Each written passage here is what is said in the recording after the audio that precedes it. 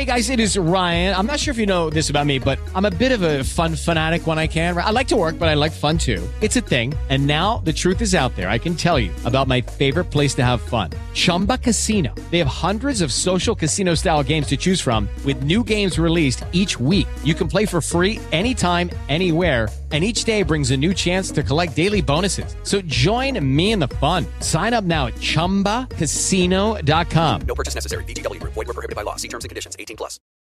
What's going on, everybody? Hope you are having a wonderful week so far. Podcast time. This week on the podcast, I sat down with Chris Adie, who is one half of Leftwing Kody. He also has a radio show on Kiss FM. However, in the recent year, he has just taken on a role at Spinning Records as A&R of the UK dance sector of the record label. I wanted to get Chris on because I'm really interested in getting industry insight to people that work behind the scenes of the industry, also that have the artist side of it, where they're also still full-time artists and can really give some knowledge on both sides. I really enjoyed this conversation. Chris is a lovely guy. I've known him for a fairly long time, and this was the first time I've really had a proper industry talk with him. So yeah, I love this episode. If you aren't subscribed, please subscribe. It means the world to me. If you are listening to this on Spotify or Apple, please subscribe. If you're listening to this on or watching this on YouTube, please hit subscribe on that. Give us some questions in all of the comments. Please send this to your friends. I'm going to stop rambling on. Without further ado, Chris Adie. Mr. Chris Adie, what is cooking, man? I'm good, brother. How are you, man? Yeah, really good. Sorry about the technical difficulties. Yeah, there's some on my side as well. So, first one of the year. First one of the year, get them all out the way now. Scrub off the cobwebs, literally. Obviously, this isn't coming out in January. It's coming out later on in the year. So I don't really want to talk too much about Happy New Year and everything like that because of course my timing is awful in these podcasts and man. have to bank them up in the background. Yeah, just realised there's Christmas presents in the background as well. Fuck's sake, Will. How was your time though? How was Christmas? How was New Year? How was all amazing, man. Everything's really good. Had a really nice kind of relaxing time. There was no shows or anything over the Christmas period. I had managed to get all of my radio shows pre-recorded and all done and out the way, so that was great. And just caught up with some sleep, man, which was, when you hit my age, it's so important. Dude, it's so weird, this whole sleep game, isn't it? It's I don't know if you listen to any podcasts or anything like that, but there's that Chris Nestor, I think his name is. Right. And he's this sleep guru. And okay. It's the most depressing podcast to ever listen because he pretty much just tells you if you don't sleep, you're fucked. And you're going to die of Alzheimer's really young. And you're no way. Oh, mate, it's really scary, what you do. What happens when you don't sleep. And our job is one of the only jobs where we just don't sleep. Yeah, absolutely. It's a nighttime game. Yeah, it's weird. It's weird how we put our I was looking at my sleep schedule this weekend, just gone, and it's an hour and a half sleep last night. Great. It's crazy, man. Yeah, we do put ourselves through it. I last October I did Vegas and Texas in the same weekend. Mm-hmm. And I would hate to see, and then flew back, I left London on Friday and was back on Monday morning. Yeah. I would have hated to have looked at my sleep schedule at that point. I think I saw a hotel room for maximum 3 hours in each place. It's great. If you, I love it. I don't know. Do you enjoy it? The traveling and stuff? Yeah. Yeah, I do. I just don't like it when flights get delayed and you end up sitting in Vegas Airport for 12 hours. Vegas Airport is rough to be there that long. That's not the best one. Yeah, it's not the best one to be. The selections for food and stuff isn't the greatest. I wish every airport was like Heathrow Terminal 5. Yeah, absolutely. It's the best. Definitely. Absolutely. We definitely broke the ground as far as airports go with Terminal 5. Yeah, it's so good. It's so good. I don't know how they do that. JFK is not JFK. LaGuardia in New York is getting way better. They've upped their game a little bit there, but Wow, this is sad that we're talking about how good airports I are. know, right? Welcome to the lives of traveling and eating on the road and not sleeping very much. Do you manage like what you eat or anything like that when you're flying, traveling? Are you like interested? I try to. Yeah. I really do. I think it's really important just to try and keep as healthy as possible with this traveling stuff. Yeah. I do find it hard though. I don't know if you feel the same, but there's so many times when I feel like I get myself into the perfect kind of regime at home when I'm not kind of traveling and stuff. And then you end up going out and just taking the easiest, possible meal that you can, because your time constraints just don't allow you to, make yourself something nice and nutritious. And a lot of the places that we end up traveling to don't really have facilities to keep up with the healthy eating and stuff. It's it's definitely something I'm very conscious of. Do you train much? I have to start again, but I did. Yeah, I kind of fell off in like October last year. Yeah. The whole training was leading up to the Ibiza season, and then once that came and went, it was kind of like, okay, cool. And then before you know it, it's December, and you're eating the whole way through December. Yeah. And then I'd started again on 1st of Jan. So nice, man. Nice. It's always a good cold feeling. water swimming yesterday morning as well, which was horrendous. I actually did it as well yesterday. Wow, I did cold water plunge for literally 30 seconds and got the fuck out. I was like, nah. Yeah, I didn't even get a length in on there because I live near Parliament Hill, so there's an outdoor pool there. So I took myself into the shallow end, and then I think I got up to my chest, and then my heart just went, "Not today, mate," and I had to turn around. That's so good. But at least it was 30 seconds, and my legs had like the best day they've ever had for months. You got to start somewhere. Absolutely. Yeah, I love that. I love that. You do a lot of things. So you go Leftwing and Kody, obviously one part of Leftwing and Kody. Kiss FM, you have a show on Kiss FM, and your A&R at Spinning Records. Yes. How the fuck do you do all of that? Busy. Time management is definitely one of the things I've had to learn over the last year. Yeah. I wasn't adverse to the kind of A&R role before, but this is now full time. Me and John run Lost Records for about 10 years. Yeah. But it was on a very, DIY independent basis. Yeah. But now this is my 9 to 5 basically, working at Spinning. Cool. And so, everything just kind of gets juggled around that, to be honest. And, the Kiss shows, they tend to be pre-records. Yeah. So I find time to do that in the evenings.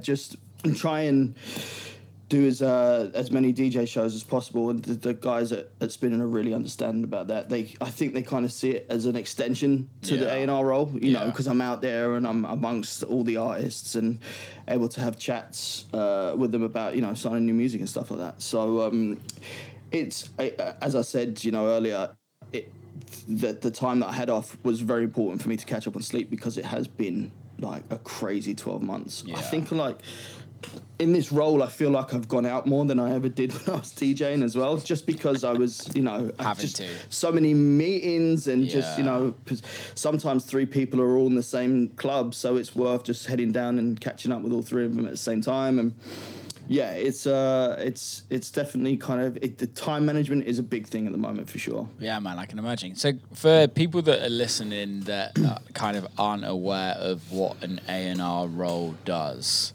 can you kind of give us a one-stop shop kind of description of what an A&R does, especially as your role at Spinning, and also we'll get into why you went into Spinning and where you got to that after. Sure. I think the easiest way to sum up the A&R role would be as a talent scout. I think that's the kind of easiest layman's terms to put it into. Basically finding, amazing new talent and new records to go out across the many labels that I look after at Spinning. We get sent, you can imagine Spinning's like one of the biggest dance labels. Yeah. And there's so much stuff comes through the demo emails and stuff as well. So we're basically filtering and trying to find the next big artists, and also try and my job at the moment is, because I'm UK A&R, is to try and get more UK talent onto the label as well. I think they've been very European and American facing over the last kind of few years. So that's basically what my role is. And how have you found doing that over the last year? Because I think I caught up with you, Adie, not this year, the year before, 22, and you were just taking on the role. I was just starting. That's right. Yeah. You were with Mr. John Verd. John Verd and Matt Guy. Oh, legends. Trying to keep up with them. Yeah, good luck with that, mate. Good luck with anyone keeping up with John. That was when I started to realise I needed more sleep. Oh, I love that guy. So I guess realistically, what I'd like to get into is, from being an artist and being very like forward facing as an artist, with you guys, and the kind of the transition of going, okay, actually my life, where I'm at in my life right now, I want to kind of transition more into the A&R role. And I think it's like really interesting because I was thinking about this when I was making my smoothie this morning, how like we all get older in this industry, right? And we all kind of have different responsibilities and things like that. And absolutely, things change in life generally, and we see artists turn into agents, turn into managers, turn into A&Rs, turn into other things. And I kind of would really like to dig into, like, just so people can understand that they don't just have to be an artist in this industry. Sure. And I think it's really important that there's so many opportunities in the music industry to take you into the industry, and you don't have to be the artist. So I kind of want to get into why the transition, really. Yeah. So it was around early 2022. I'd started to realize that there wasn't enough kind of shows coming in, live shows, which is what our bread and butter was. You know, there just wasn't enough of those coming in to be able to sustain, you know, the kids. Me and John both got families, and it was kind of like a little bit of a wake up time, as I need to find something else to do. But I wanted to do I wanted to stay in the industry that I'd been involved in with 15 plus years. So I just got in contact with someone that I knew at Musical Freedom, who we were signed to. I just completely hit him up out of the blue saying, look, mate, I'm trying to future-proof myself a little bit. Do you know of any kind of jobs that are going in the industry? I mean, I was willing to do, anything. I think running like a label, I'd learned how to do promo and DJ mail out and all that kind of, all the stuff that goes around having a label and doing a DIY. I felt like I had some skills that I could maybe add in the background as not being, as you said, the forefront or the artist. And he rang me up straight away and he was like, is this for you or for someone else? And I was like, well, it's for me, really. And he was like, well, I'll let you into a secret. I'm actually leaving, so I think you might be the perfect replacement. Oh, really? And it was just something like that.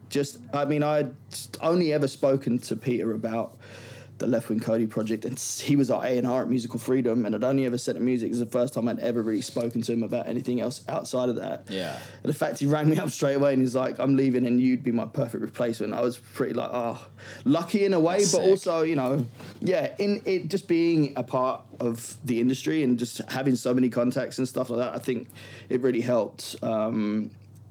Me being pushed forward for the job. He said, look, I can't guarantee you anything. I'll put you forward for it. Yeah. And then I'll let you kind of go through the interview process and everything. And I did do all of that. And I got down to the last two originally and then didn't get the job. And that was back in July 22. Yeah. And then September 22, I got an email saying, are you still available? And I thought it was like an old email that got stuck in someone's outbox. Yeah. And just hit them back and said, are you still talking about the A&R job? And they said, yeah, if you're still available, we'd like to talk to you. And I was like, okay, cool. So had another interview and they offered me the job. Were you looking elsewhere at the time? No, not really. I kind of put all my eggs in this basket with like getting to this point, and I was like, okay. And to be honest, it knocked me a little bit. It's a little bit of a confidence thing. Of course. I was like, all right, okay. So I just started to look for any kind of admin job or anything that I could do. That wasn't necessarily within the music industry. You know, it was one of those things that. You know what it's like, rejection, you have to get a thick skin in this industry, whether or not you're sending demos or whatever, you know. But yeah, I was really chuffed that they came back. And I originally started just as part-time. Yeah. And that was in November 22, I started. Okay. And then in February of 23, they offered it to me full-time. Amazing. So I was like, yeah, definitely, I'll do that. I was really happy with the role, and it's one of those things where I get up. I still to this day get up every morning and I can't wait to get to work. Yeah, you know, and that's something that I've just always had in my head, because before the music kind of really took off and it became a career, I just hated getting up and going to work and doing dead end jobs for no reason. I always had it in my head, you know, these jobs are just for a means to an end. You know, eventually I will make it in the music industry at some point. And I just never ever wanted to wake up and feel like, what am I doing? Yeah. And this has been an incredible experience so far. And I've as I said, I've enjoyed with the position, and long may it continue. That's dope, man. That's really interesting. And talking about rejection, now you're the person rejecting everybody. I know. Oh God, I still have to kind of toy with that in my head a little bit every now and then when I'm writing an email back and I'm going, oh geez, just don't give up. I always end with, you know, please send me more as and when they're finished. So I think not everything's going to be right, you know. No, and I think it's the biggest lesson that I learned. I don't know about you guys when you started out as Leftwing and Kody, but it's like the biggest thing that I learned is that you're going to hear way more no's than you do yeses. And I don't know if there's anything else in life that you kind of really sets you up for that. I think, I guess going and applying for jobs as like kind of like a non-musician, a music industry person, I guess that is the only thing, but I never really experienced that just because I didn't really ever do any normal jobs. Sure. But it's like, I think it is the biggest lesson for me is learn to take rejection. Absolutely, man. I think thick skin is imperative. And one thing that I had to learn very quickly and very early on is that it's not personal. Yeah. You know, none of it's personal. No one is judging you or your character or anything like that. It is just a case of, there is a business model or there is a sound that this label does. Yeah. And you just don't fit it right now. Yeah. You know, we had so many records rejected by labels that we wanted to go on so badly. And eventually we hit the right record because we just kept sending it over and over and over again. We would send demos, send new stuff, and eventually we got there, you know? Yeah. So not taking things personally, I think is key. And it can be hard, man, you know, especially with, you've created something that is a part of you and you're putting it out there almost to be judged, you know, and it's like when you don't get the reaction that you're expecting, it's a bit of a bitter pill to swallow. But I mean, that would be the one bit of advice I would say is it's not personal. Don't take it on board and just keep knocking on the doors, you know. It's persistence is key, and just making sure that you have the quality as well. Yeah. That, you know, at some point it'll pay off. Yeah, I agree. I think also timing's really interesting. I don't know if you like, and it's purely timing on who's listening and where they're listening and environment of what they're listening. I don't know about you, but like I've had demos sent to me and I'm like, oh yeah, it's not that great, and then heard it in a different environment and been like, what's that record? And they're like, oh. Or had it to me where like I remember like my old Dirty Bird days. I sent a record to Barclay. He was like, no, I don't like it. Played it and he was there and he was like, what is this record? Send it to me. I'm like, mate, I sent this to you a year ago and you turned it down. Yes, that has definitely happened before. What is your as an A&R? What is your listening process? Because that actually it's kind of sparked something in my head. Is how are you listening to them? Because we're I have a record label, you have a record label. Also, you're working as an A&R, but a lot of the time I'm listening to demos and it's literally you're listening in your studio or you're listening on your headphones on the go, and you're not really getting the concept of what this record's written for, if that makes sense. How we like the club environment kind of thing, right? Yeah. So how are you kind of doing that? It definitely has to sound like something I've never heard before. As soon as I hear that part of a song, I know I'm onto something, because if it will work in headphones, then it will definitely work on a bigger system. Yeah. And also, having, as far as demos go, something that I always believed in was making sure that you get your point across very quickly, because with a demo or sending stuff to labels, A&Rs only have a certain amount of time in a day to get through stuff. Yeah. So if you can get your idea across in a minute 30, 2 minutes, then that's what an A&R is listening for. And if you can get that point, then, me personally and the team that I work with will then go back to the artist and go, this idea sounds great. Let's, embellish it a little bit more. Don't worry about doing intros and outros and stuff like that when you're creating demos. Just get your point across. Just get the real kind of meat and bones of the track to us, so that we can hear exactly what this record's all about. That's actually really interesting. Because everything else around it, just intros and outros, that's for DJs, and that's cool. You're not going to be able to tell the story of your music through those points of a track. So at Spinning, you guys literally, and this isn't me sounding derogatory or anything like that or condescending, but are you guys literally, you want to hear almost the Spotify edit, the initial, absolutely, this isn't for a DJ, this is purely for Spotify concept or streaming. We normally will just listen to. We'll get the demos that come in will be of less than 3 minutes, and then we'll go back and say, okay, let's get an extended done. If we're going to sign the record. There's a lot of back and forth and stuff as far as the meat of the track goes, because if you hear something and there's still tweaks that you need to do and stuff, we'll do that with the artist as well. But it is,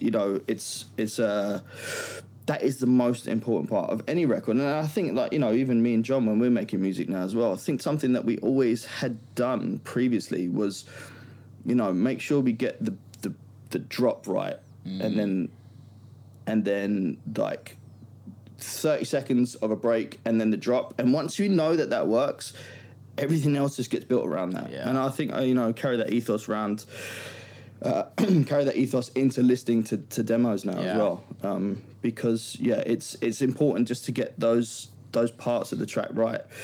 When you're talking about songs and stuff, that's totally different. I'm talking about club records, but obviously you want to hear a song structure, so you're listening to at least a verse and a chorus. I guess when did that change for you though? Because was it always like that? Because I guess for me is before the streaming kind of period happened, we all listened to the first minute and a half of fucking mixing intro and outro. Was that something that Spinning, when you went into Spinning, they were this is how we do it, or is that just this something that you learn in your own kind of way? For me, it was just something that I was just doing anyway. Okay, because just the amount of time and stuff. I mean, go back to vinyl days. I remember I had this question on a panel I sat on it recently, and back when we were buying records, you'd get a stack of 20 records, and then there's 4 turntables in the record shop and a queue of people. So the guys behind the desk are like, come on, you got to get through these. So you're literally just doing that. And then as soon as you hear something, you're going, okay, that sounds good. And then you go and you take that one. It's kind of that similar vibe for me when I listen to to demos and stuff now as well. It's just hooked me straight away. Yeah. I don't think it's. We were talking about vinyl, so it's way before the kind of Spotify era. But that definitely has changed the game a little bit. Spotify for sure. I mean, I just noticed, even as a DJ doing a radio show, for like in 4 years, I've noticed the length of tracks, how drastically they've changed. When I'm getting an extended mix and it's 3 minutes 14. Yep. Going back to the PRs and going, can I get an extended? And they were like, that is an extended. Oh wow, okay. It's interesting that as well. I think because for me, it's like on All We Have Is Now, my label, like I'm signing younger artists that like haven't been in it for that long. And I'm finding exactly the same thing. Is they're sending me like club versions that are like 4 minutes, and I'm like, I can't. I have to kind of hold back and like not question it because it's them being artists and them doing what they want to do, and I think that's the beautiful thing. But it's also like I need to take the old man out of me and go, well, this doesn't feel right. Trust me, I've had to do that so many occasions. Just like, come on. Just don't show your age. Yeah, literally. We're not even that old. That's the crazy thing. Which is kind of hard, with the old grey beard and stuff. True. Yeah, it's... But but it's also, I think, just the next generation, isn't it? It's the attention spans and how they, consume I think music. I think also for me, even when, like... when I write for somebody else or I'm like giving feedback for somebody else as well, it's almost realistically now, it's like I've changed how I write music. And I always wrote the breakdown and then the drop and then filled it out. But for me, it's like, how do we write the most interesting 3.5 minute record? Or 3 minute record, and even can we make that even shorter? Because I know I can go and make an extended version for DJs. I'm not worried about that side of it. But again, even when I'm writing music or when I'm engineering for somebody or producing for somebody in the studio, I'm like, how can we make that 3.5 minute record so interesting and so that there's ear candy in every section, so that the algorithm's gonna keep people listening. People are going to keep listening. But the thing is, and I'd like to get your thoughts on this, is that when commerce takes over art? Potentially. I think the art still needs to be there. That's always going to shine through. I think, I'm always very conscious of the music that I'm signing is about the artistry and the concept than about an algorithm. I think if we start to be a slave to the algorithm that much, then everyone's in trouble. Yeah. But at the end of the day, it's the music business as well, right? Yeah. So it's a business, and the consumers are now consuming music in a way different way they were 20 years ago. Yeah. And you have to basically just give the people what they want, almost, because they're the ones that are demanding it. So if the data shows that, people are only listening to music for 2 minutes, then, make a 2 minute record that fits with that kind of listening pattern. Otherwise, where does the audience come from? They're just going to stop listening because it's not of that certain amount of time. It's such a transitioning part of the music industry at the moment, just seeing how different artists that are developing and really hitting the ground running, like, for example, Kenya Grace, who just had this amazing track and basically built her own audience off of, I believe it was TikTok that she came from. Yeah. And, that was such a huge record. Which one were we talking about? Strangers. Yeah, that no one really expected, and it was created by her and her audience. That hype just ran with itself because there was a hunger, there was a desire from the audience, you know? And yeah, fan bases have always been a major part of being an artist, right? But now I think there's so much more room for people to create their own fan bases outside of the traditional ways that can really kind of accelerate a career. But again, the music still has to be right, and it's it still has to be creative, which I think Kenya's stuff is. I think that's a really interesting concept, and it goes on to, without being disrespectful to record labels. I know you work with a record label and have a record label, and so do I, and I work with record labels as well. But in this day and age, maybe not necessarily for just our age group, because I think we come from a different time of where we don't rely on record labels, but record labels were like a big part of our industry. Sure. But I think the newer generation, is a record label even needed? Before I started working for a record label, definitely a question that I would have had even like 2 or 3 years ago. What is the point of having someone take your art and then, make money out of it? I think what it comes down to a lot is the infrastructure. Yeah. These are still, labels still have an amazing infrastructure as far as distribution goes and contacts and things that you might not necessarily be able to do on your own. And also, just years of insight. Yeah. The people that I've been working with over the last year are just incredible minds that have been involved in music in some way, shape or form.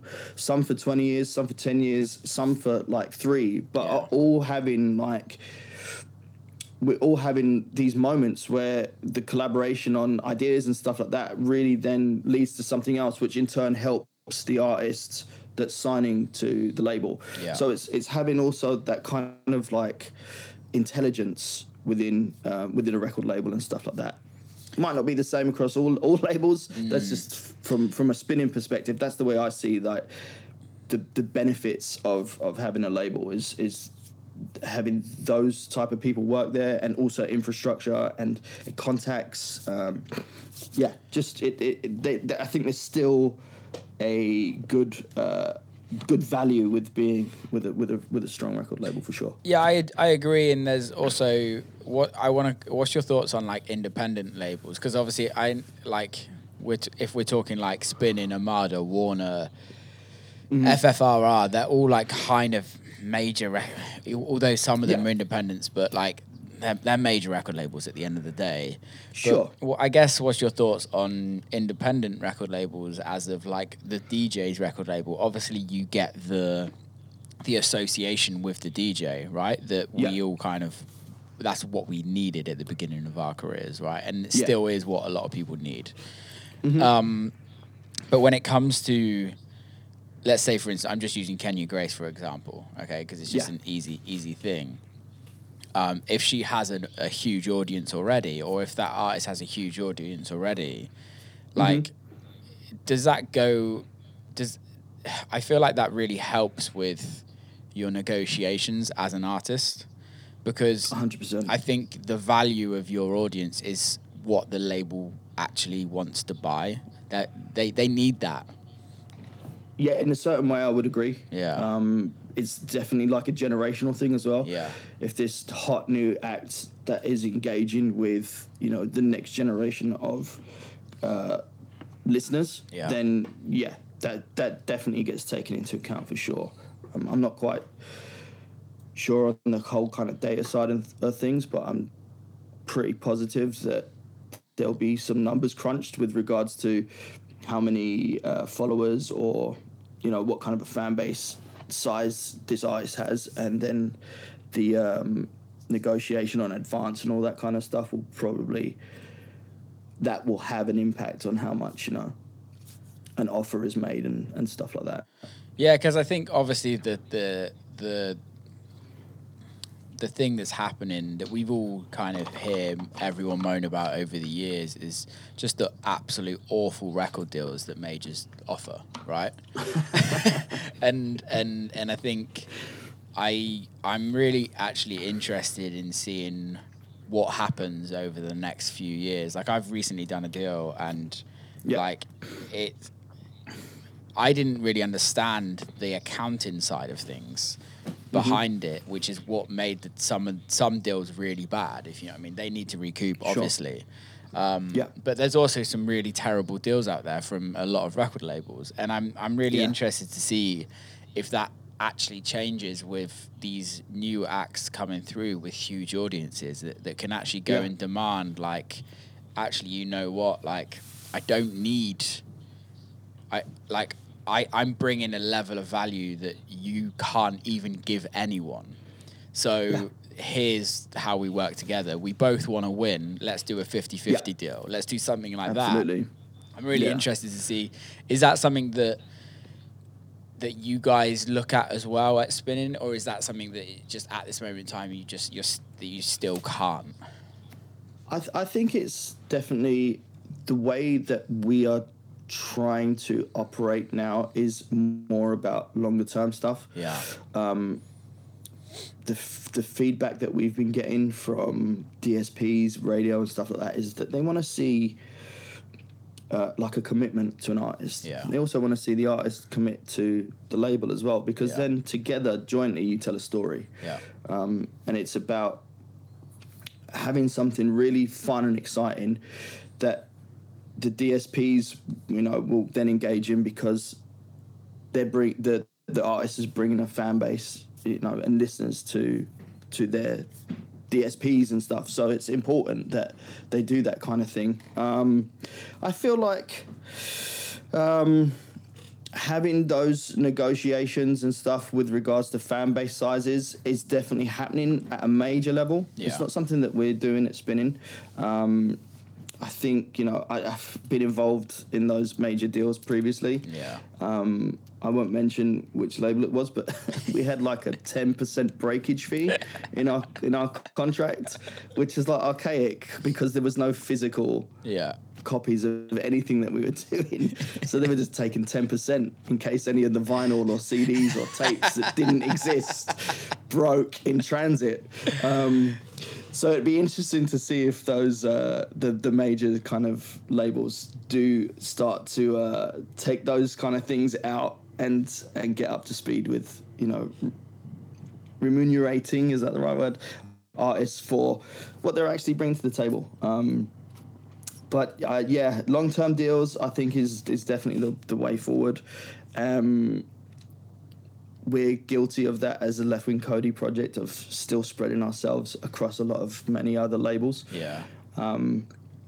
But I think that for the future, getting commitment from DSPs and radio is being able to show like longevity and long-term commitment, and not necessarily, I'm not talking about 5-6 years, I'm talking about 18 months to 2 years. Because everything moves so fast in the music industry these days. I don't think anyone's willing to commit 5 or 6 years of their career anymore just to one place, because so much can change. So much can change in that time. It's so quick now. The music industry. One example of that would be like what I noticed at Spinning was up until maybe March or April last year, a lot of the demos we were getting in sounded like Fred Again.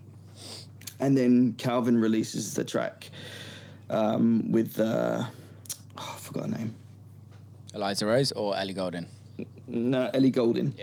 And within a week, the demos that we were receiving had changed from Fred Again to Calvin Harris copies. This goes back to this goes back to what I was saying about commerce over art, and I'm a massive consumer of Rick Rubin content, which is Okay. is kind of a bit silly, if I'm honest, because he's so guru. It's ridiculous. Yeah, I think he speaks a lot of sense though. He speaks so much sense, and Yeah. It kind of makes me sad. Also, I was having a conversation with a friend this weekend about the music that's being released, and I don't want to kind of sound like a miserable old man and kind of do it. Go on. But for me, it's like it is that, and it's playing. Everything feels like, not everything, and I don't want to generalize because there's some really fucking great art out there, but especially in our field. It feels like everything's being played very safe, purely to be sold, not to like push the boundaries. And I think it's like with, like, let's say for instance with Fred, what he did with his Fred Again project, and I really respect what he did because he pushed the boundaries. Yeah. But the thing is when you're in a position of where Fred Again was starting his career as an artist for a project. When you have a team that big behind you, you can do that, right? You can really do whatever the hell you want. And I'm not taking anything away. I fully respect what he's done. And I think he's been the best thing that's happened to dance music in a very long time. Sure. It's fresh and exciting, right? Super. But then I think what happens is there's younger artists that want that success, that just then try and copy that art. And realistically... that doesn't create longevity. That creates great hits. No. It creates really fast hits. But I don't know if that actually creates true art and true artist. What's your thoughts on that? I feel like in some ways, especially like at a lower level, the pioneers always seem to, the ones that try and really break the new grounds, always seem to fall to the wayside. Yeah. And then it's everyone else that kind of sees that trend or that some kind of different vibe that take it and run with it, and then they then end up being successful. I mean, there's so many examples of that kind of over the years. I mean, one that just jumps to mind was that Domino record by Oxia. Was originally done by a French guy, I believe, it sounded like, almost identical record. Yeah. But he heard something and then I don't know whether he had a bigger platform or what at the time, but his one seemed to go a lot further. Having, like, longevity is definitely something that's key, and understanding the way that a career works. No one understands that, right? We didn't start knowing where we would be right now, right? So it's all kind of like trying to fumble your way through and get to where you think you want to be. And no one ever really has, like, anything mapped out for them. I think what you're saying is right with regards to Fred having the position that he was in and the team around him obviously helped. But I still believe in artistry shining through. 100%.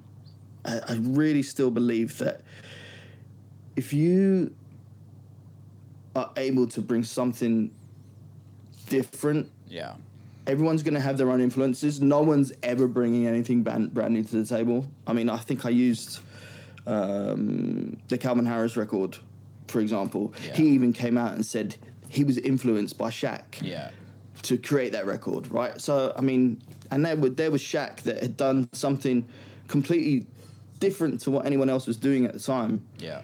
And he broke down that door, with regards to this style or this sound coming back into the limelight. And, but what people don't see behind the scenes is that Shaq has been doing stuff for, 5, 10 plus years. Yeah. And it took that one hit for him to then break through, if you know what I mean. Yeah. But that came down to his artistry, and him doing something different and not being like the cookie cutter. This sound, is popping at the moment, so let me jump on it. As you said, that creates fast hits, but does it really create longevity? Yeah, and I think I don't disagree with you at all. I completely agree. I guess that's something else that I want to get into is fast hits. that I don't know if you guys have noticed it, but for me, I remember back when I was first living in Ibiza, so 2008. Mm-hmm. Like from 2008 to 2015, maybe, was when we all had, there was like a summer hit. Like there was one record that every DJ played, right? Yeah. I think for me, the last one was like Camel Fat Cola, where like, Yeah, okay, yeah. I feel like that was like a time when everyone was playing that record, from like techno DJs, house DJs, to like the very commercial DJs, etc., etc. Radio, Spotify, it was everywhere. Whereas now it feels like records are way more, like hits are way more niche, and they don't last as long for me in my eyes. And I could be wrong, and I want to be proved wrong, because I actually wish there was big hits again. But like, what's your thoughts on that? And do you think there's a reason why, or do you think it's just the way we are nowadays? I can't put my finger on it, but I definitely would agree with you. There was a way of like a record breaking in our industry for sure. There was always like that promo push for Miami and trying to get everybody's ears around something at Miami. And then if something kind of, a few tracks tick the box in Miami, then you would know they would go on to potentially doing something in Ibiza. Yeah. And then you'd always have that one breakthrough hit, like, as you mentioned, Camel Fat, you know, or... Man with the Red Face. Like, I remember when that, like, just the washing machine, like, all these records that just, like... Yeah, the Tiga stuff, and absolutely. Something that you would always come back from Ibiza with, and it would just never, go away. But I just... It's interesting that we're both in the industry and neither of us can put our finger on one of those tracks over the last 5 years, which is, I believe, what Coda is now, right? 5 years old. About that. Has it 2 years from COVID? Okay, so anyway, but yeah, I don't know. Maybe that's just not what people are trying to do as artists anymore. I guess like my theory behind it is it kind of goes back to what we were saying, that it's not necessarily because fan bases have changed, because it's all gone on to social media, TikTok, or like those specific social like platforms. I feel like hits are very individual. So like, let's say for instance, like a John Summit, right? Like, when you guys are playing in your sets, obviously I'm just spitballing. I can't imagine you guys playing a John Summit record, right? Okay. And I can't imagine a lot of people playing a John Summit record. And I don't mean that in a disrespectful way to John, but they work for John. Sure. Yeah. Like Fisher. A lot of people don't play Fisher's records that are like bigger DJs, touring DJs. Fish plays them. Yeah. A lot of people don't play my records, but I play them. And I think what's happened now is that DJs are now more self-promotion tools for their own music. Absolutely. That's a great point. And I think for me, like 98% of my sets are my own music. And I think, is that a part where like everyone has their own niche audience, where their record can be a hit in their own niche audience? Yeah. But then it doesn't necessarily have to be like the big thing. Like transpire to...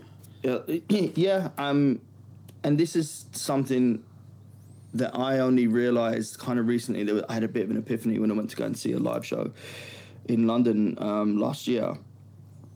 And as I said earlier in the podcast, I've been out way more than I ever had been while I was DJing, because I was always doing shows, right? So I was only at the shows that I was playing at. Whereas now I've had so much more time to be able to go and see other artists playing stuff.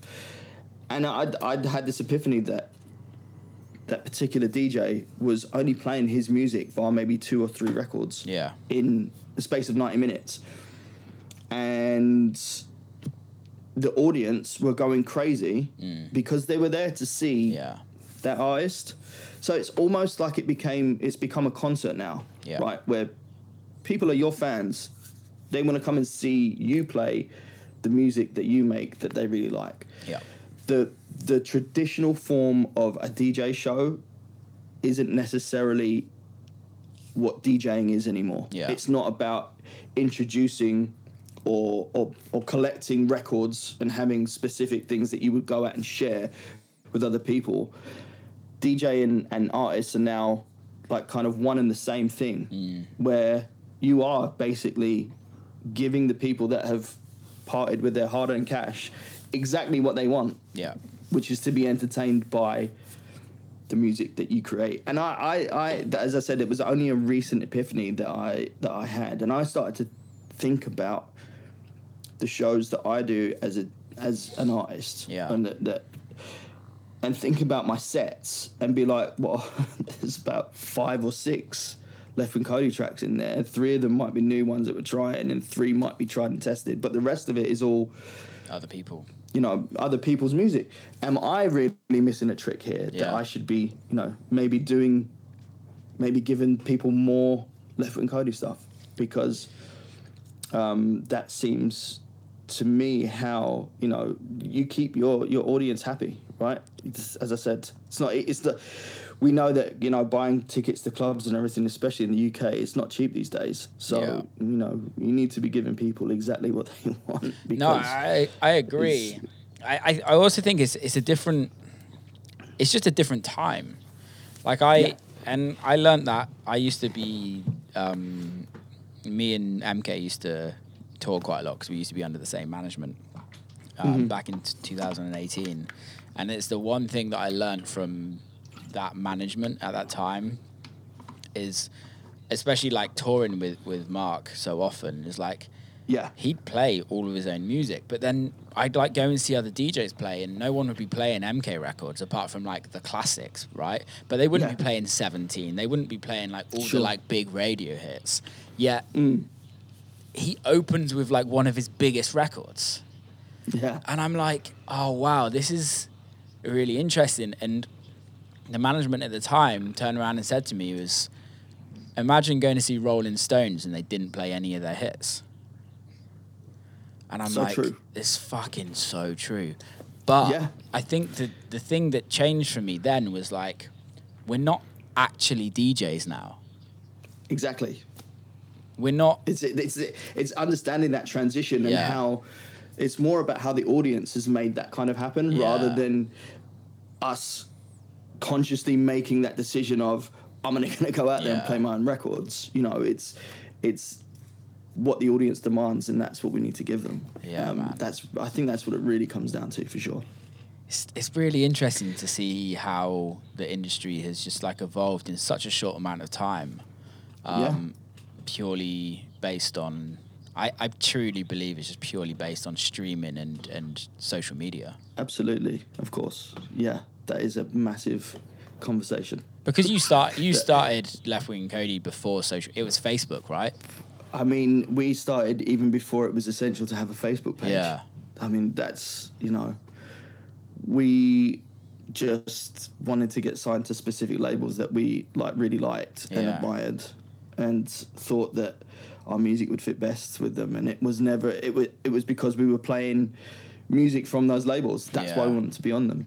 And there was no trying to, get bookings off the back of being on a record label or anything. It was just, you could make money still back then from just releasing music, which is another thing that's changed massively, where the touring becomes the main source of income. Yeah. So, the records always became your shop window, right? It's like, this is what you could potentially hear when you come in.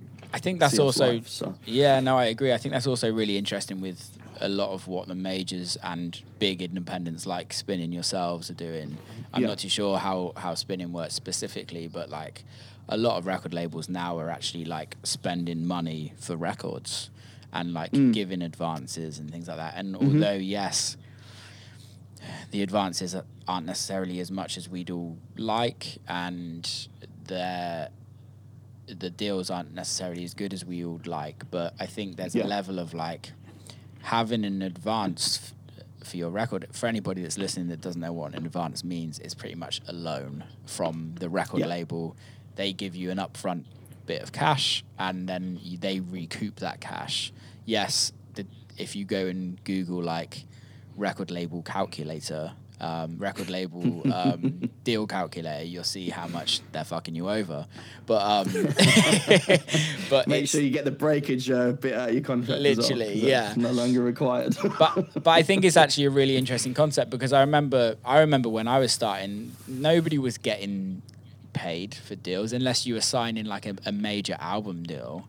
No one was doing single deals with majors. Nobody was doing kind of that, unless you were massive, unless you were like the legends of the time. You weren't really getting that. And I think now, with the likes of having a big platform, you are getting those deals. Like, we all know how, like, there's, you see it and I see it behind the scenes of the industry. We all know how like certain records get bidded by multiple record labels and just get obscene amounts of money spent at them. And you know what? Like, I think it's fucking great, because I think the artist is winning. Like, if an artist can get 50 to 100 grand for one single, like, I'm all for it. Absolutely. I'm all for it. And that is me with my artist hat on as well. Not me with the A&R hat on, trying to get the lowest amount of... fucking us over. Literally. The lowest advance possible and the greatest royalty rate. But yeah. No, I agree, man. I feel like I sit in a very different position to anyone else, like kind of within the team, because I'm also coming from an artist point of view, and sometimes I like to put that point across sometimes and be like, look, you know, the way that we discuss and talk about artists, you know, we need to be like just positive about, you know, having people involved and stuff. And sometimes I feel like the business side can take over. Yeah. In I think in all industries, and the artistry kind of gets left behind. But it's a case of, you know, trying to always be positive about how the artist is integral to all of this keeping going. You know, if people stop making music, then it's done. No, I totally agree. And I think for me, on kind of counter to that, is also what I'm trying to do is to kind of talk about the relationships between record labels and artists now. And actually, like, for years and years and years, everyone's always been screwed over by record labels, and there's always been this disconnect between artists and record labels. And I truly think is, if we can bridge that gap and allow artists and record labels to kind of think kind of on the same wavelength of each other, people win double-fold, and everyone wins in a better concept. Like, the record labels have a better business, artists have better records or have their records do better work, because I think it's also coming from an artist, and I'm sure you can kind of vouch for this as well. It's very easy to like go into a record label deal with a label and automatically have that like they're gonna fuck me over kind of concept, and like and almost have we're that. Not winning when we come out of this meeting. Exactly. and I recently did a deal with Armada, and I have to like step back with my management and go, actually, like, they're asking for this, let's actually like, no, let's roll with this, if you know what I mean. Let's actually like okay, yeah, this wasn't in the deal, and they're asking for something more. But you know what? Like, for me, the relationship is way more than a bit of cash. Because in the long term, these guys own my records for the next however long. And I want those records to be successful. So if they want me you need them to be behind it. Exactly. Exactly, because it's so easy as an artist to go in and go, well, you haven't done this, you haven't done that, you should be doing this, you should be doing that. And there's no shoulds or shouldn'ts. They now own the record. No, that's right. They don't have to do anything. Right. Yeah, it's true. You know, having good relationships I think it's always good just to be positive with everybody within the industry, and just try not to burn, you know, any bridges, and just treat a person the way that you would expect to be treated yourself. You know, I think that's definitely the key thing. I've just realised the time, mate. I'm going to have to duck out. I've got a doctor's appointment at 11:15. That's great, man. It's amazing. But I would love to have just talked for hours with you. And No, it's good, great. 'cause- I think that's a really positive way to leave it as well. You know, it's just treat others in the industry as you wish to be treated yourself. I think that's the key thing, man. No, I love that as well, man. And I've been told that I have to keep these a bit shorter. So it's perfect. Oh wait, if I didn't have to shoot, I would be talking to you till midday, man. Honestly, it's been an absolute pleasure, man. I really appreciate you having me on. No, mate, thanks so much for coming on. How can people kind of get in touch with you and kind of sending you music? Hit me up on the socials. I'm always responding to Leftwing Kody Instagram DMs. Cool. And if you're looking for an email to send me promos to, hit me up on there, and I will happily share that. Not Sick, promos, demos. Sorry. I also, including yourself, by the way. You need to send me some demos too. all right, mate. Keep safe. Catch you soon. Big love. And you, thanks very much, you, mate. man. Take care. Peace. Bye. Bye-bye. And that is a wrap. Big love to everybody for coming on and listening. Please give us some reviews. Please subscribe. Big love to Chris for coming on. I really enjoyed that conversation. It was really, really insightful. See you next time. Keep safe, people. Okay, round 2. Name something that's not boring. A laundry? Ooh, a book club. Computer solitaire, huh? Sorry, we were looking for Chumba Casino. That's right. ChumbaCasino.com has over 100 casino-style games. Join today and play for free for your chance to redeem some serious prizes. ChumbaCasino.com. No purchase necessary. Void where prohibited by law. 18+ terms and conditions apply. See website for details.